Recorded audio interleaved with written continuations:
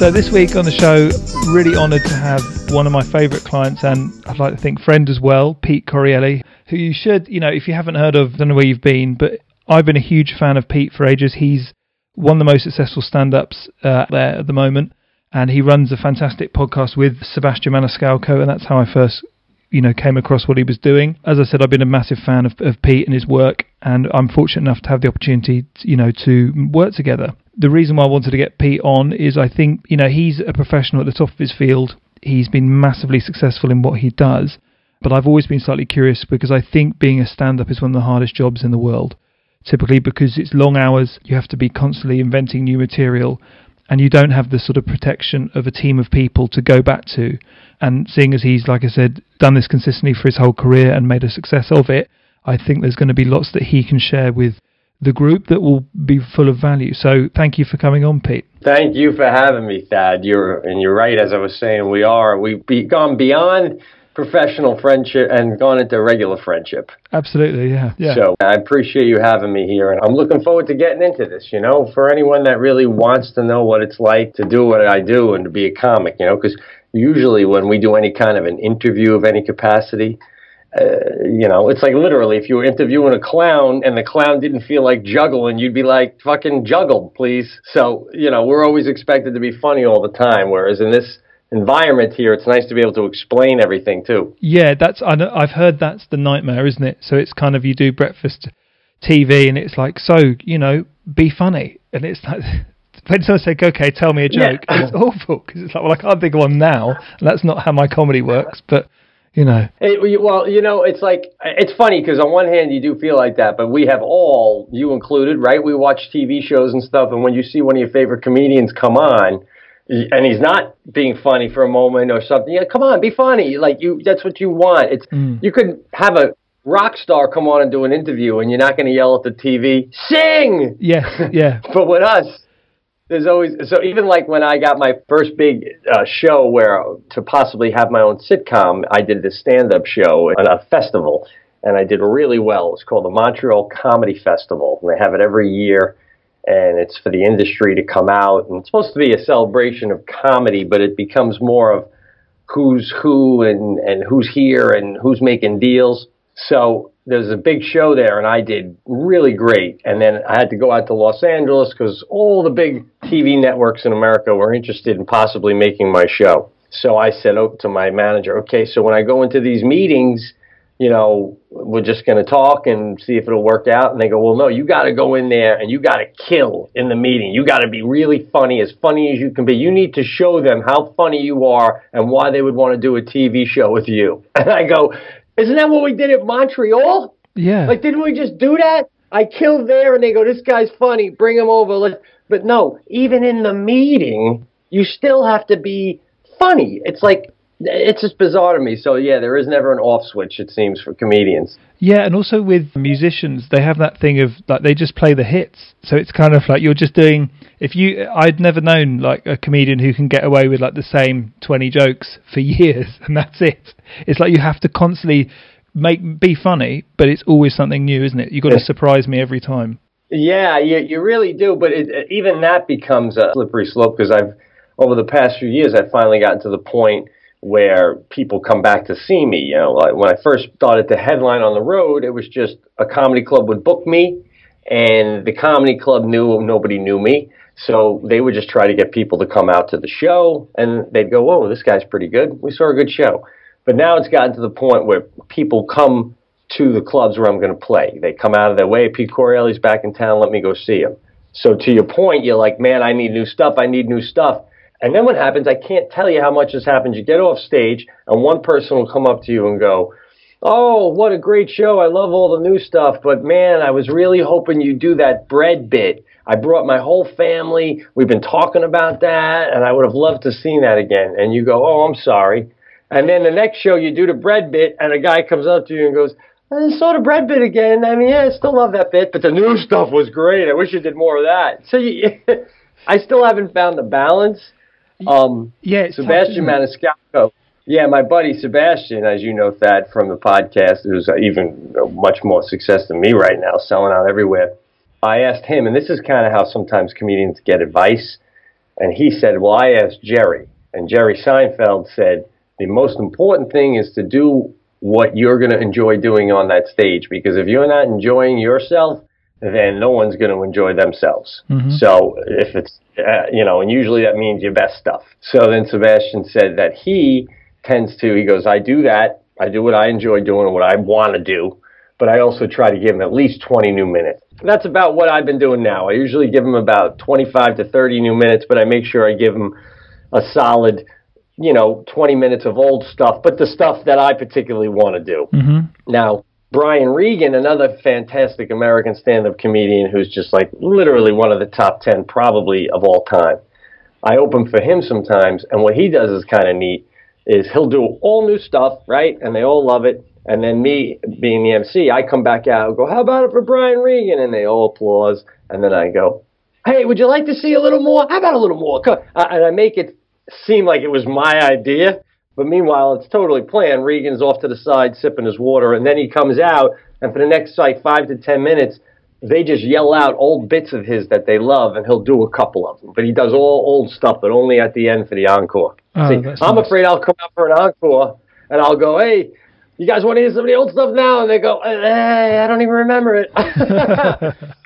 Sort of creative point of view, when was it that you kind of started to fall into comedy? And did you have sort of a career that you were in that maybe you hated and you left to do this? How did that all come about? No, comedy's pretty much all I ever did. But when I was a kid, my dad was an architect. My mom was a school teacher. I had a really normal childhood, great childhood.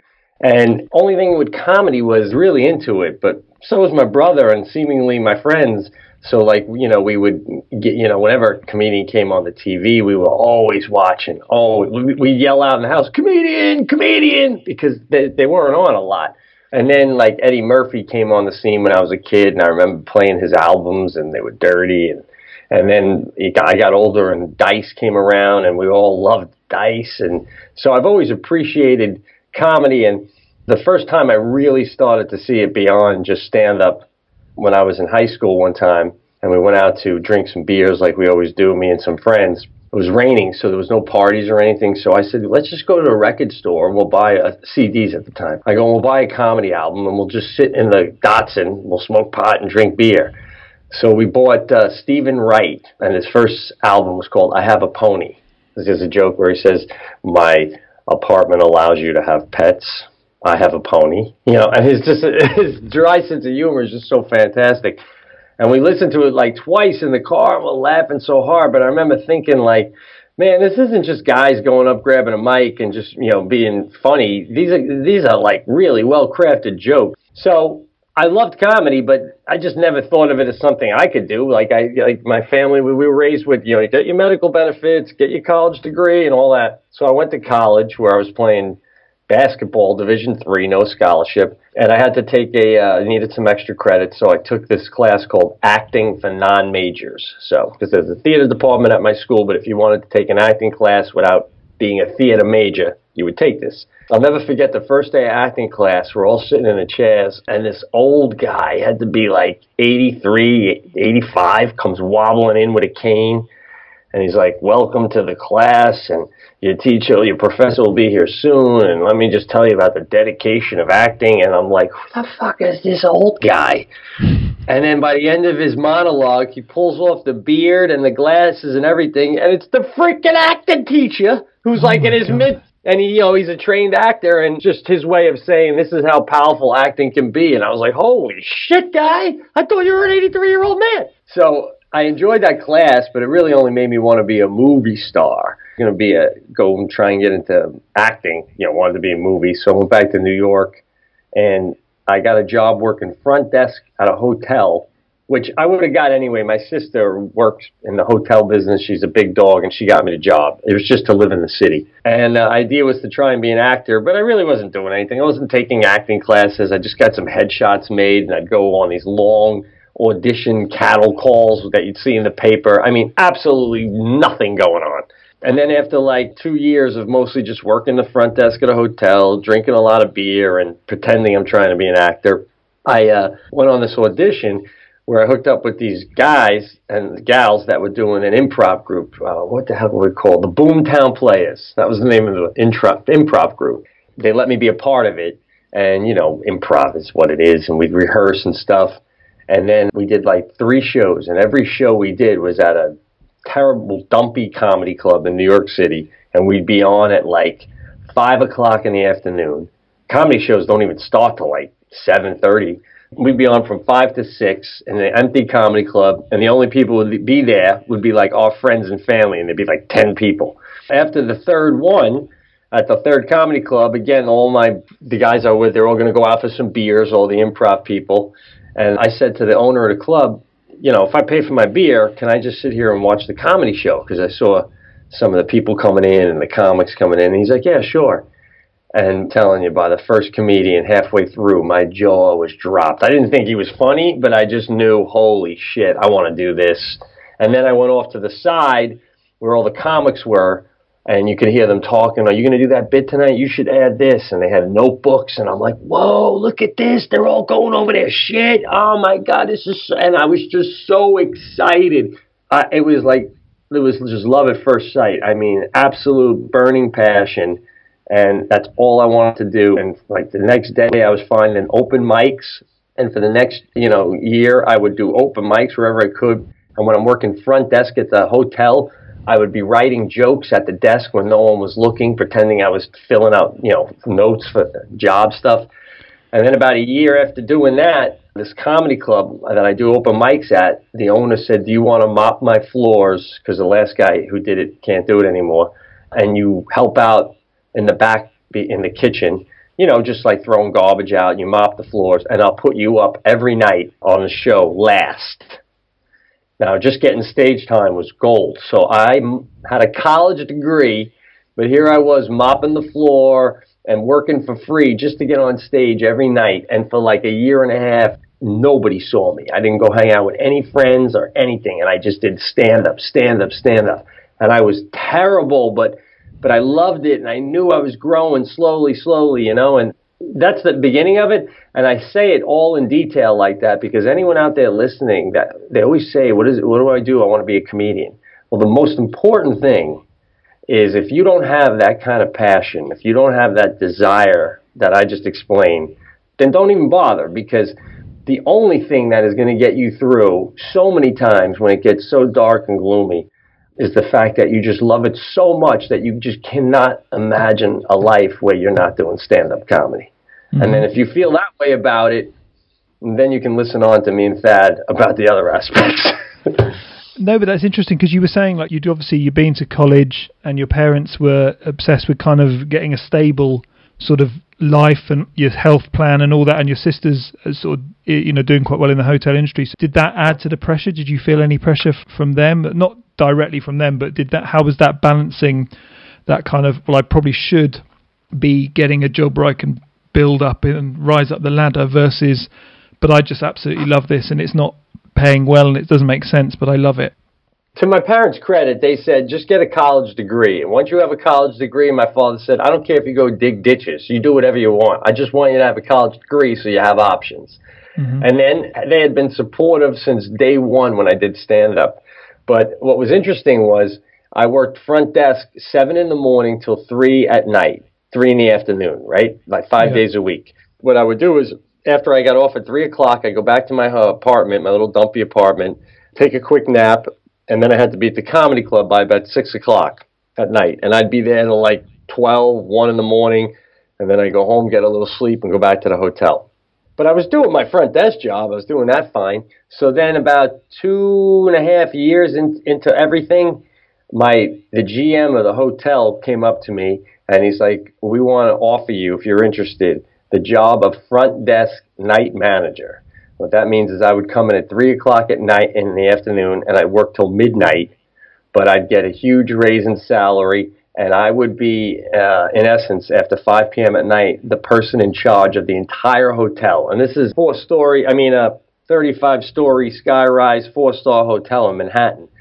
And then, of course, my sister and my parents are like, man, if you do that well, the next thing could possibly be GM of a hotel. That's how quick you can go, because they really look for guys with charisma and women with charisma. It's not just the smartest person in the room. There's a lot that goes on in the hotel industry. And I've seen some of these GMs at the other hotels that we have, like a chain of them there in the city. These were young guys. They get a free hotel room. They get to eat at the restaurant every night. Some of them are single. You know, it's a really, to just kind of step in that world accidentally, I was like, whoa, this could be nice. So I said, I'll take the job. And I knew I would only be able to do stand-up 2 nights a week, because the other 5 nights I'd be doing this. But whatever, man, I'll still do a little stand-up. So that night I went back home, went and did some stand-up that night, and I got back to my apartment. And again, I was still like 3 or 4 years away from making any money, like even $50 to do stand-up. I wasn't doing paid shows at this point. But still, I knew I loved it so much. I was like, I can't do this, man. And I went back the next day, and I went into the GM's office, and I said, I'm sorry, I'm going to stay at my front desk job, because I want to keep trying this stand-up. And if I take that job, I won't. And he said, no problem, but in the future, don't ever say yes to something until you're absolutely sure, because now I have to re-interview people and stuff. I was like, I'm so sorry. But I am not kidding you, man. About 7 years ago, I was doing a sold-out show in New York City, and he was at the show, and he came up, and he's like, son of a bitch, I saw all your specials. You're so great, man. Remember that Crossroads? I was like, I can't believe you remember. He's like, hell, I remember. You almost went the other way. And I was like, yeah, I know, right? So, again, it's just, you got to just go for it. I have a friend, Judah Friedlander. He was on 30 Rock. He was like the guy, if you ever seen that American sitcom, with the big beard. Yeah. So he went to college, too. And what he did for stage time is he would give out flyers down in the Wall Street area to anyone walking by to come for whatever comedy club he was working at. Like, I think it was a comic strip. So the comic strip would have him go down there every day for 3 hours and give out flyers. And then they'd put them on at night for free. And he remembers, he's telling me how, like, guys he went to college with would come walking by in suits, making great money. And here he is in dirty jeans and a baseball cap giving away flyers at lunchtime. And they're like, what are you doing, dude? But that's what you do to get on stage. Because if you don't do that, the only other way you can get on stage is if you bring 10 paying customers to your show. And I mean, shit, I wasn't going to like try and recruit friends. I needed to get on every single night, man. So yeah, that's interesting, because it is, and because I think when I had that when I was getting into advertising, it was this thing of you had to keep saying no to the jobs that were offered you because you wanted to hold out for what you really wanted to do. And a guy who was doing our portfolio, he said the same sort of thing. He said, all of your friends will get jobs and you'll be really downhearted because they'll be having a great time and earning money. But he said in a year and a half, when you've landed your dream job, they'll be sick of theirs and they'll be so jealous of you. So you have to kind of stay the path and keep going. And like you said, for you to have the wherewithal to know that actually, no, this hotel isn't for this, the hotel hierarchy isn't for me, and to give that up when that's a huge opportunity is fantastic. And like I say, that's a really nice way to end it, with the guy actually turning up at one of your shows and seeing you. Yeah, Robert Tully. He's a good guy, man. That's an amazing story. That's fantastic. And so like you said, it's very much about passion. It's very much, you've got to love it and you've got to be really committed, and it's kind of not logical. When it comes to, I guess, that thing of staying creative is always one thing. I mean, it's always a challenge sort of coming up with ideas for things. How do you stay creative? What is it that you do even now to still generate ideas? And this is interesting because, it's like anything else. This is where what we're starting to talk about now is where the passion is one thing, but then if you don't start to have the wherewithal, like I've seen guys who love stand-up more than anything, but they're still terrible. So I respect that they keep doing it, but just loving it isn't enough.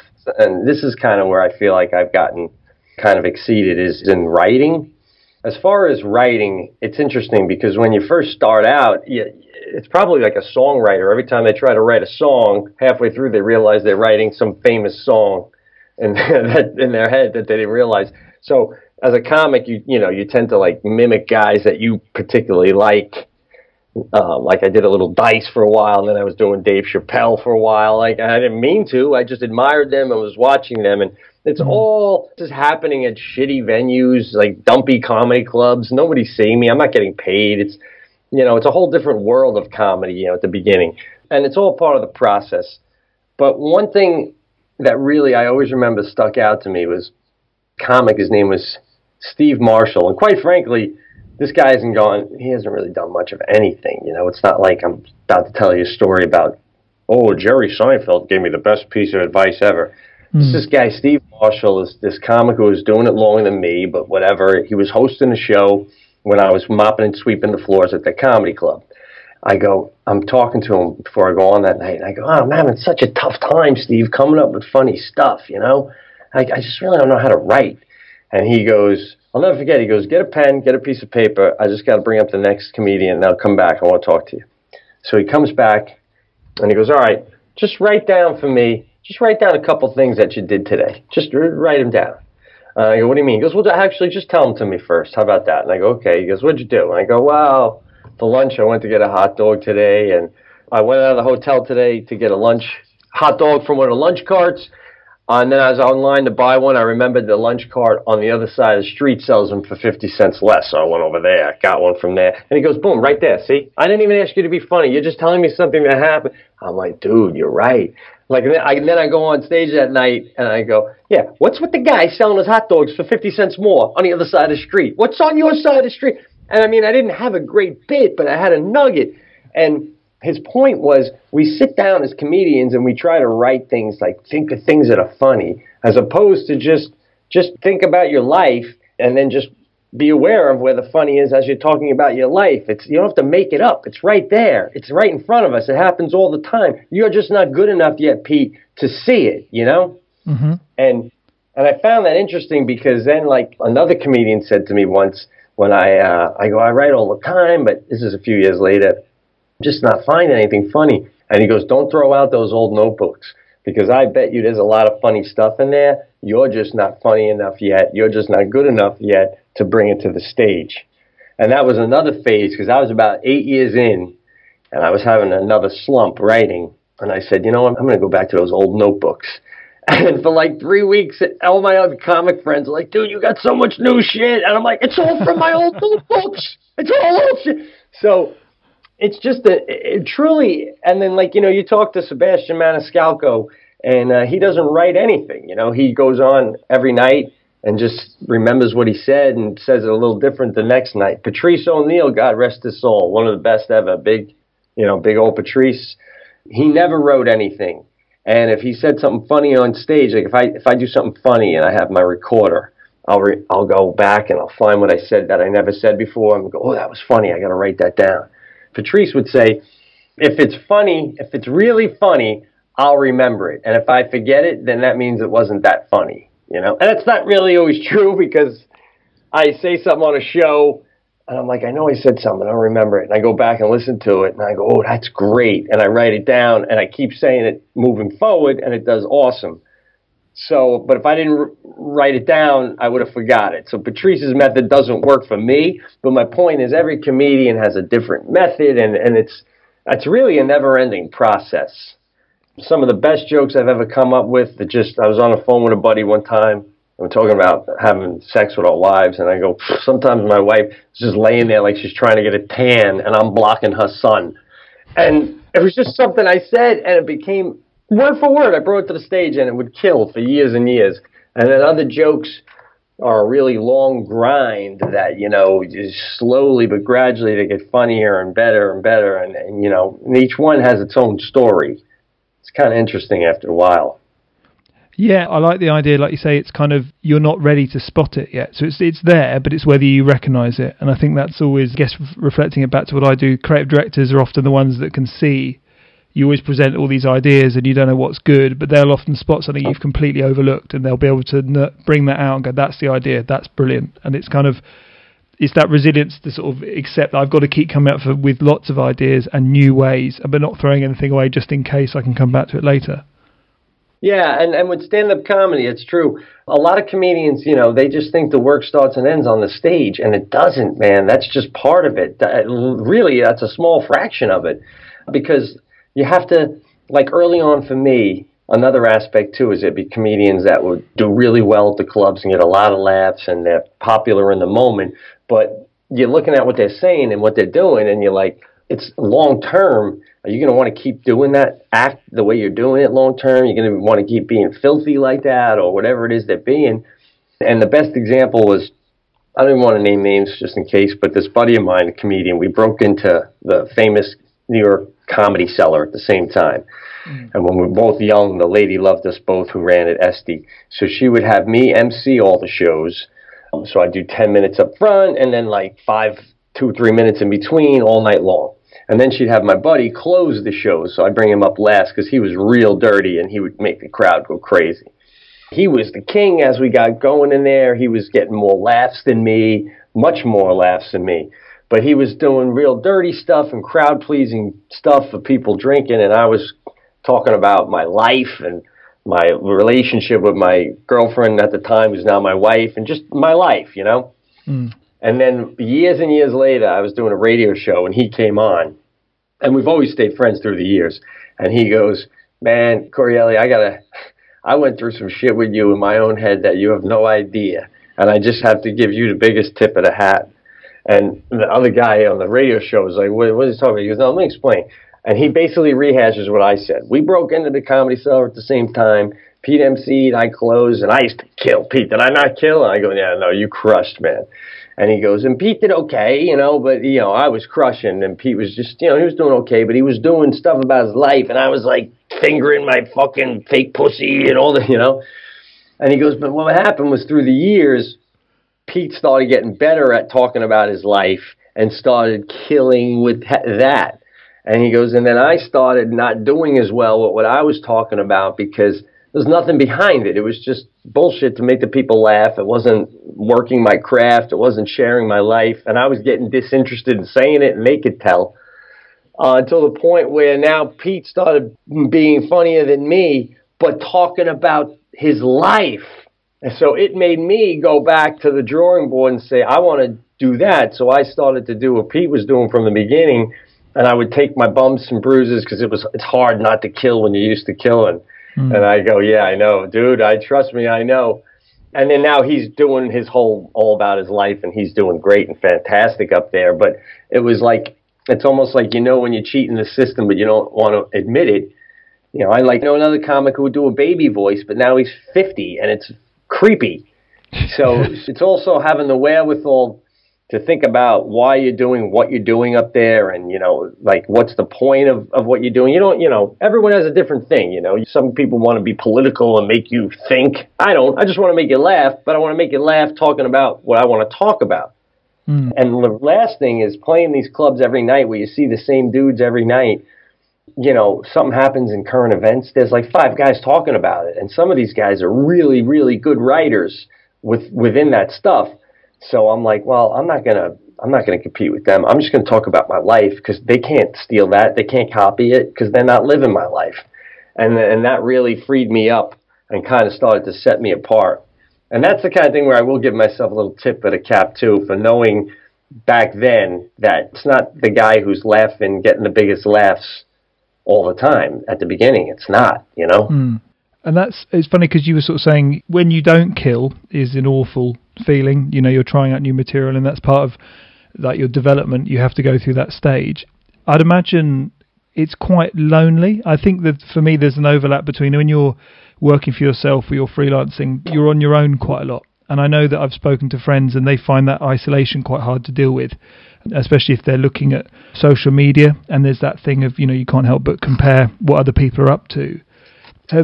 When you're traveling like long hours away from your family, that obviously that must be really tough, but how do you remain sort of upbeat or positive, or is there anything you do to try and not let that bring you down? Because then you've got to go on stage and you can't be low energy. You know, the crowd are there to be entertained, so you kind of have to put that face on. So is there a way that you manage that? Well, I will say this, no matter how you feel, and when you get on the stage, usually you're not feeling that way anymore, because that's the one time that you're like, it all makes sense and you like being on stage and that sort of thing. You know, sometimes you get a little resentful when you're playing some place you feel like you don't have to be. Like when I used to play those cruise ships, and I didn't want to be on those cruise ships, and I knew I was just another stop along the way in the night for these people. that would make me mad because I'm like, I'm not a goddamn piano player. And you do have to put on a brave face for those, definitely. But yeah, the road, man, there's no easy answer to this. It's tricky. Everyone has their different way of dealing with it. I know guys that like go out and about and, see the town and all that. I don't do any of that. I try to take that time and use it to my advantage, especially when I have a kid now. So I try and work in the hotel room and whatnot. Yeah. But I think the biggest thing is tough to say. If you're not in a relationship, then I really don't think it's as sad as people think it is. I mean, yeah, you're alone, but you're only gone for 4 or 5 days at a time. You get to go home a little bit, and it's quite fun sometimes to just be in these little towns or these places that you never ever think you'd be in. But as you get older and you're still going back to these towns, you start to get scared. Holy shit, am I going to be doing this till I'm 60? And on the other hand, will they still want me at 60? But where it gets tricky is when you're in a relationship, because I've seen guys and women that marry men that marry women that say they can handle this and it's fun and cool. And my wife, her husband's a comedian. And then 5 or 6 years in, the bloom is off the rose and their husband is not a huge star and they're kind of struggling. And then they start leaning on them to get a real job or something. And then that makes it really hard when the person at home doesn't want you to be doing it. Mm. Luckily with my wife, she's always been awesome. And I remember she's been with me since the first joke I ever told, pretty much. But I remember 7 or 8 years in when I had a rough point in the career and you're barely making any money. And I go, I don't know, do I go get a real job? And she laughs. I'm like, it's so funny. She goes, what would you do? You would be so miserable in a real job. I'm just laughing thinking about you. So it was quite the opposite. She was saying you could never do a real job. You'd be miserable. You're a comedian. Mm. So that kind of support makes it a little easier. But, some guys work out. Some guys drink a lot. Some guys read books. Sebastian rents a car and drives around the town. The road is the road, man. It can be lonely. And it's interesting because the first 10 years of your stand-up career, you're not lonely because you're not really on the road. You're not good enough to be. So You're in the clubs locally with all the other comics. And then slowly but gradually, you and all your friends get better. And then you barely ever see each other because now you're all on the road. Ah, okay. So yeah, like you say, it's kind of it's your approach to it, and like I said, you're aware that you're fortunate because the people around you, they know, they care for you, and they know this is what you're destined to do, and it makes you so happy. So that's kind of plus you're very successful at it, which does certainly help. Well, I appreciate you saying that, but I mean, it wasn't long ago. I remember playing a comedy club in Minneapolis. It's the biggest mall in America. It's called the Mall of America, and they have a comedy club, and they also have an amusement park in this mall. And I played this comedy club Saturday night. It's packed. I kill. It's a great show. And then, show's over, so now I'm going back to my hotel room. My hotel is connected to the mall, so I don't have to leave the mall. Now, as I'm walking back to my hotel room, the amusement park is closed, but you can walk throughout it. And I'm literally walking through an empty amusement park at 1 a.m. after having just killed in front of a crowd. I'm right next to a Ferris wheel. And you're like, what? Talk about being humbled, man, right? Shouldn't someone be buying me caviar and champagne on some skyrise roof? So stand-up just really humbles you very quickly. Mm-hmm. So, it's just you just got to have a love for doing it and make sure the people back home are cool with you doing it, man, because as much as you're like, oh, this was great, 2 minutes later, you're like, oh, God, this is depressing. And how, because I'm loving all these stories because these are all new to me, but I was just wondering I guess it's tricky, but I'm always keen to sort of give takeaways and things for the people who are listening. And I think one of the things, I guess, is if you have got a family who aren't like yours, who are kind of putting you under pressure to keep that job, what advice would you give to someone under that kind of pressure? Because I always say maybe they could work the job, and then it's a bit like what you did at the hotel, where you're overlapping your stand-up with your job until there's a point where something's going to happen, where you've got to make a decision on which one is going to come first. But by balancing the two, there's less financial pressure. But I know people have spoken to me and they come at a lot of peer pressure, and it's not related to, so it's always dealing with put downs and little comments and all that type of stuff about getting a real job, and they're just doing drawings or whatever. What would you say to those sort of people to try and develop some sort of mental fortitude against that? Basically, again, that goes back to the passion of it all. It's a scary thing, no matter how you think about it, when you put yourself out on a limb and you go for something that you really don't know. It's like Mark Maron had this great line where he said, oh, God, just sums up stand-up to me. He goes, the problem with stand-up comedy is it takes about 20 years to become a success. He goes, but the problem is it also takes about 20 years to become a complete and bitter failure. And you never know which one you're going to be until the night before. meaning like you do that one last show at 20 years in, and you'll know in the morning how that phone call is going to go. You know what I mean? And then as far as keeping your original job, I said to a guy once, another comedian, how do I know when I can quit my day job and just be a comedian? Because that's so exciting for a comedian when you quit. I remember my manager, who started managing me in comedy, coming to the front desk, and when I had my last day at the hotel, and he's like, give me your name tag, I want to keep it. And he still has it at his office from when I worked the front desk. And, when I say you're just a comedian now, I was broke, dude. I had no money, but whatever money I did have, I was making doing stand-up, and it was very exciting and scary. And to this day, I still get scared. Like, right now, I only have booked dates up until, May. So my brother-in-law, he's like, oh, they're having layoffs at our factory, and anything could happen a year from now. And I whispered to my wife, I don't have any work lined up after May. So what is he crying about? But that's just my life and how I live it, and that's just the way it goes. You can't worry about what other people say, to your point. And you just have to know that you have a plan and you're going for something. And it's exciting. And quite frankly, if it doesn't work out, it doesn't take long to catch up to all those people that go out there and get the real jobs. You're going for something. You're trying for something bigger. And here's the crazy thing. Your friends will act. Some of them will act like they want you to make it, but they really don't want you to make it. Some of them you can tell, because if you do make it, then it just means all those things that they wanted to try and do, that they never did, that they chickened out, could have came true if they went for it like you did. Boom. It comes down to, you've got to really love it, and you've got to be prepared to work extremely hard. It seems like you made a huge amount of sacrifices as far as you gave up the financial security and working ridiculous hours, working really hard and being really committed. And I do try and stress to people, if you're going to get into freelancing, you have to have this mindset of it's a combination of tenacity, consistency and patience, because nothing comes easy and nothing comes quick. And to expect, because today it's instant gratification, people want it quickly and they want it now, but actually it's not realistic. So I'm quite blunt with people to say, look, if you meet a client or a potential client at networking, it could take you a year and maybe 20 other meetings before you even come close to landing that account. So you've got to be prepared to put in the long hours and not kind of get disillusioned. Yeah, absolutely. It's definitely putting in the long hours and being dedicated. But it all, like I said, kind of stems back to passion, because even my own father would always say, he still does, he's like, I was just so amazed at the discipline you had, to know that you have to do it all yourself, all your comics, and and again, it kind of goes hand in hand with the passion, because if you want to get better, you're seeing what these other guys are doing, and you go, all right, well, I got to do that. The only thing that is difficult is, especially much more now than when I started, there's a huge business aspect to it because of all the social media.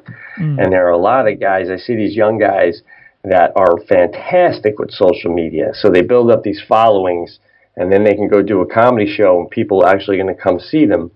But their craft isn't very good because they put the majority of their energy into pumping themselves up on social media. Shamelessly too, man. I mean, shamelessly, just acting like they're great before they are great.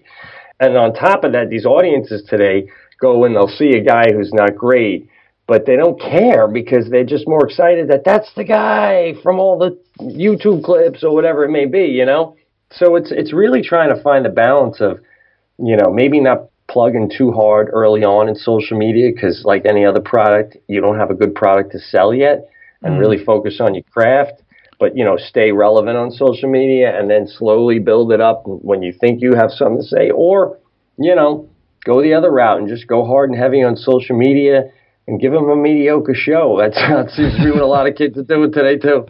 No, yeah, I've definitely noticed that. It's kind of there's a point where they switch to becoming like a personality, and actually the talent that they started out in never develops, and so they're actually not that great, but they've weirdly morphed into this kind of social media spokesperson who has an opinion on things but isn't actually that good. But the comedy clubs will book these guys because they just want to get asses in the seats. So these guys will sometimes go, I must be good, the comedy club's booking me. But it's like some of these comedy clubs are really glorified rental halls, some of the low-level ones, at least.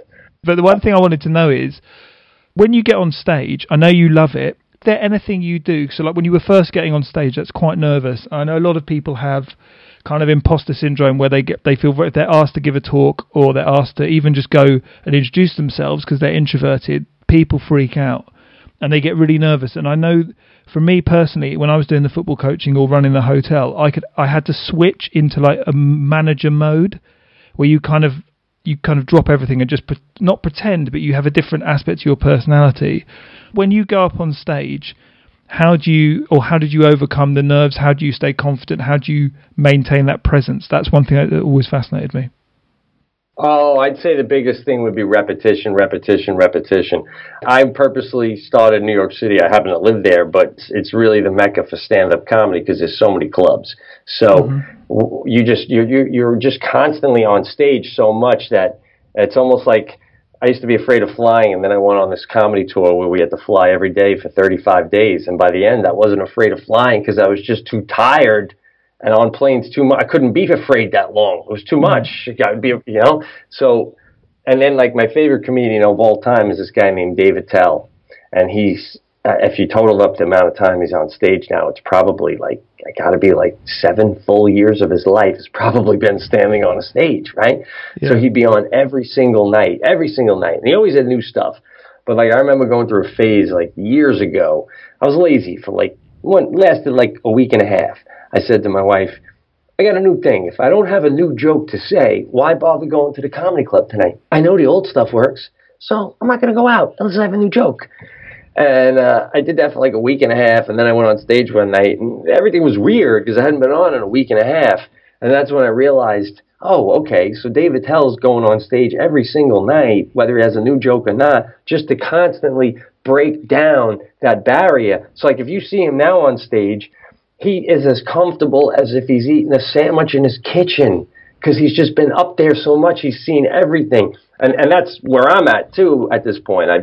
When I go on that stage, I've just been up there so many times. And when I first started going on early on in my career, you're playing with guys that aren't good either. You're all not good. So you're on these lousy shows and these lousy places. So you're all bombing together, one at a time, but somehow collectively together. You know what I mean? Yeah. It only starts to get a little scary when you start to get a little better and you get put on a good show with great comedians and you know you're not as good as they are. And then the crowd starts to let you know. That's a tough time.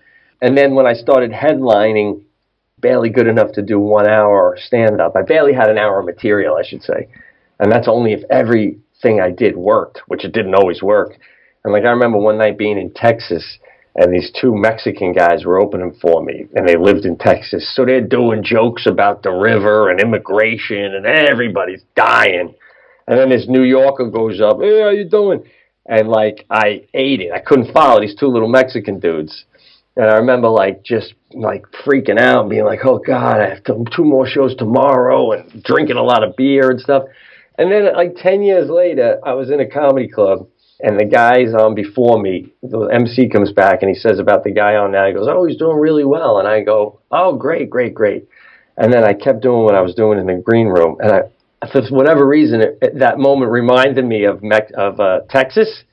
And I go, holy shit, I remember back when I was younger, when I would freak out watching the guys before me, hoping they weren't too funny and all this stuff. I go, and now I don't even know what they're doing before me. I couldn't care less because I know they ain't as good as me. And that's just time, and being up there and doing it over and over and over. That's all that is, man, repetition. Yeah, no, that's interesting. I thought it probably would be, but I just, like you say, you can't beat putting in the hours and getting comfortable. It's like anything. It's just the more you do it, but also you don't try and take it too seriously. You kind of accept this is part of the journey. I've got to get a certain amount out of my system before I can expect to be good at this sort of thing. Yeah. I mean, come on, think about it. Have you ever seen, we've all seen, you ever see a comedian up there who's not funny, but he's acting like he is, full of confidence, totally fearless, and it makes you go, am I missing something? This guy's got a smile on his face like he's killing, and he's horrible. But because, you know, he has been up there so much that maybe his jokes aren't funny, but that don't mean he's not comfortable sitting there, you know, standing there. It's interesting. It flips it back because you go, maybe it's me, maybe I just don't get it. But I think, a lot of that is that's the big thing. It's pushing yourself to do it. I think it's always that element of it being uncomfortable is part of your development. That's the only way you're ever going to get better. You have to push yourself to make it uncomfortable to do. I was talking about, like, you know, that Malcolm Gladwell 10,000 hours of practice to become an expert. And in the book, it's purposeful practice. So it's practice that gets progressively harder, like lifting weights. And it's this thing of the guy who gave the example of, there's a darts player over here called Phil Taylor. And he would, to make things harder, he would cover his he would play with a small dartboard, like half the size of a regular one, but he would cover it in paper so he couldn't see the marks, and then play like that, like relentlessly. So when it came back to actually doing it with a normal sized dartboard that he could see everything, it was a breeze to him because he's just slightly crazy, but very successful. Yeah. And listen, if you don't have the time to do something over and over and you're going up to do some speaking engagement, the small piece of advice I can give, and it's just so simple, is just really take a deep breath and put the moment in perspective, man. Like, no matter what happens up there, no matter what you say, tomorrow the sun's going to come up, the day's going to go on, nothing monumental is on the line. Nobody's going to die. There's nothing to be overly afraid of. And you'd be amazed that the people in the audience, they give you such a leeway, not in stand-up comedy, but in life when you're speaking in front of people. For you to get up there, they know how hard it is, man. So people shouldn't fear that so much. What's the big deal?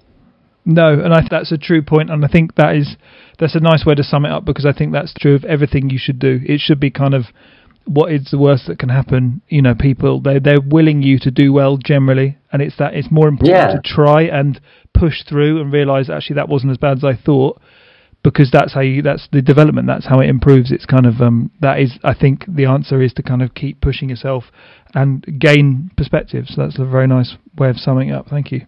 Yeah, literally an hour after whatever you did is done, they're going to move on to something else anyway. The attention spans of people these days, there's nothing to fear, folks. No, they're thinking about what they're going to eat for dinner. That's it. So they've just completely right, gone. Exactly. Yeah, absolutely.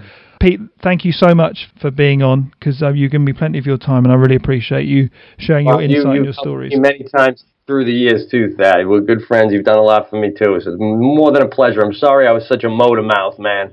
No, I loved it. Like I said, tell Jackie the answer is just to let you talk and not have me interrupt you. So no, I'm very happy with that. That's really good. Thank you. Oh, my pleasure, man. My pleasure. And for everyone out there listening to us, I want to say thanks so much for listening. And if you go to PeteCorielli.com and you have any questions, if you did listen to this and there's something else you want to ask, I'd be happy to email you back. I really would, man. So yeah, and is it My Corielli on Twitter as well? Is that the one? Yes, My Corielli, Correale. Yes, perfect. So they can always DM you, and if you've got time, you'll get back to them. So that's brilliant. Thank you, Pete. Absolutely. Yeah, my pleasure. Cool. All right, Dad. You take care, brother. Cheers. Bye.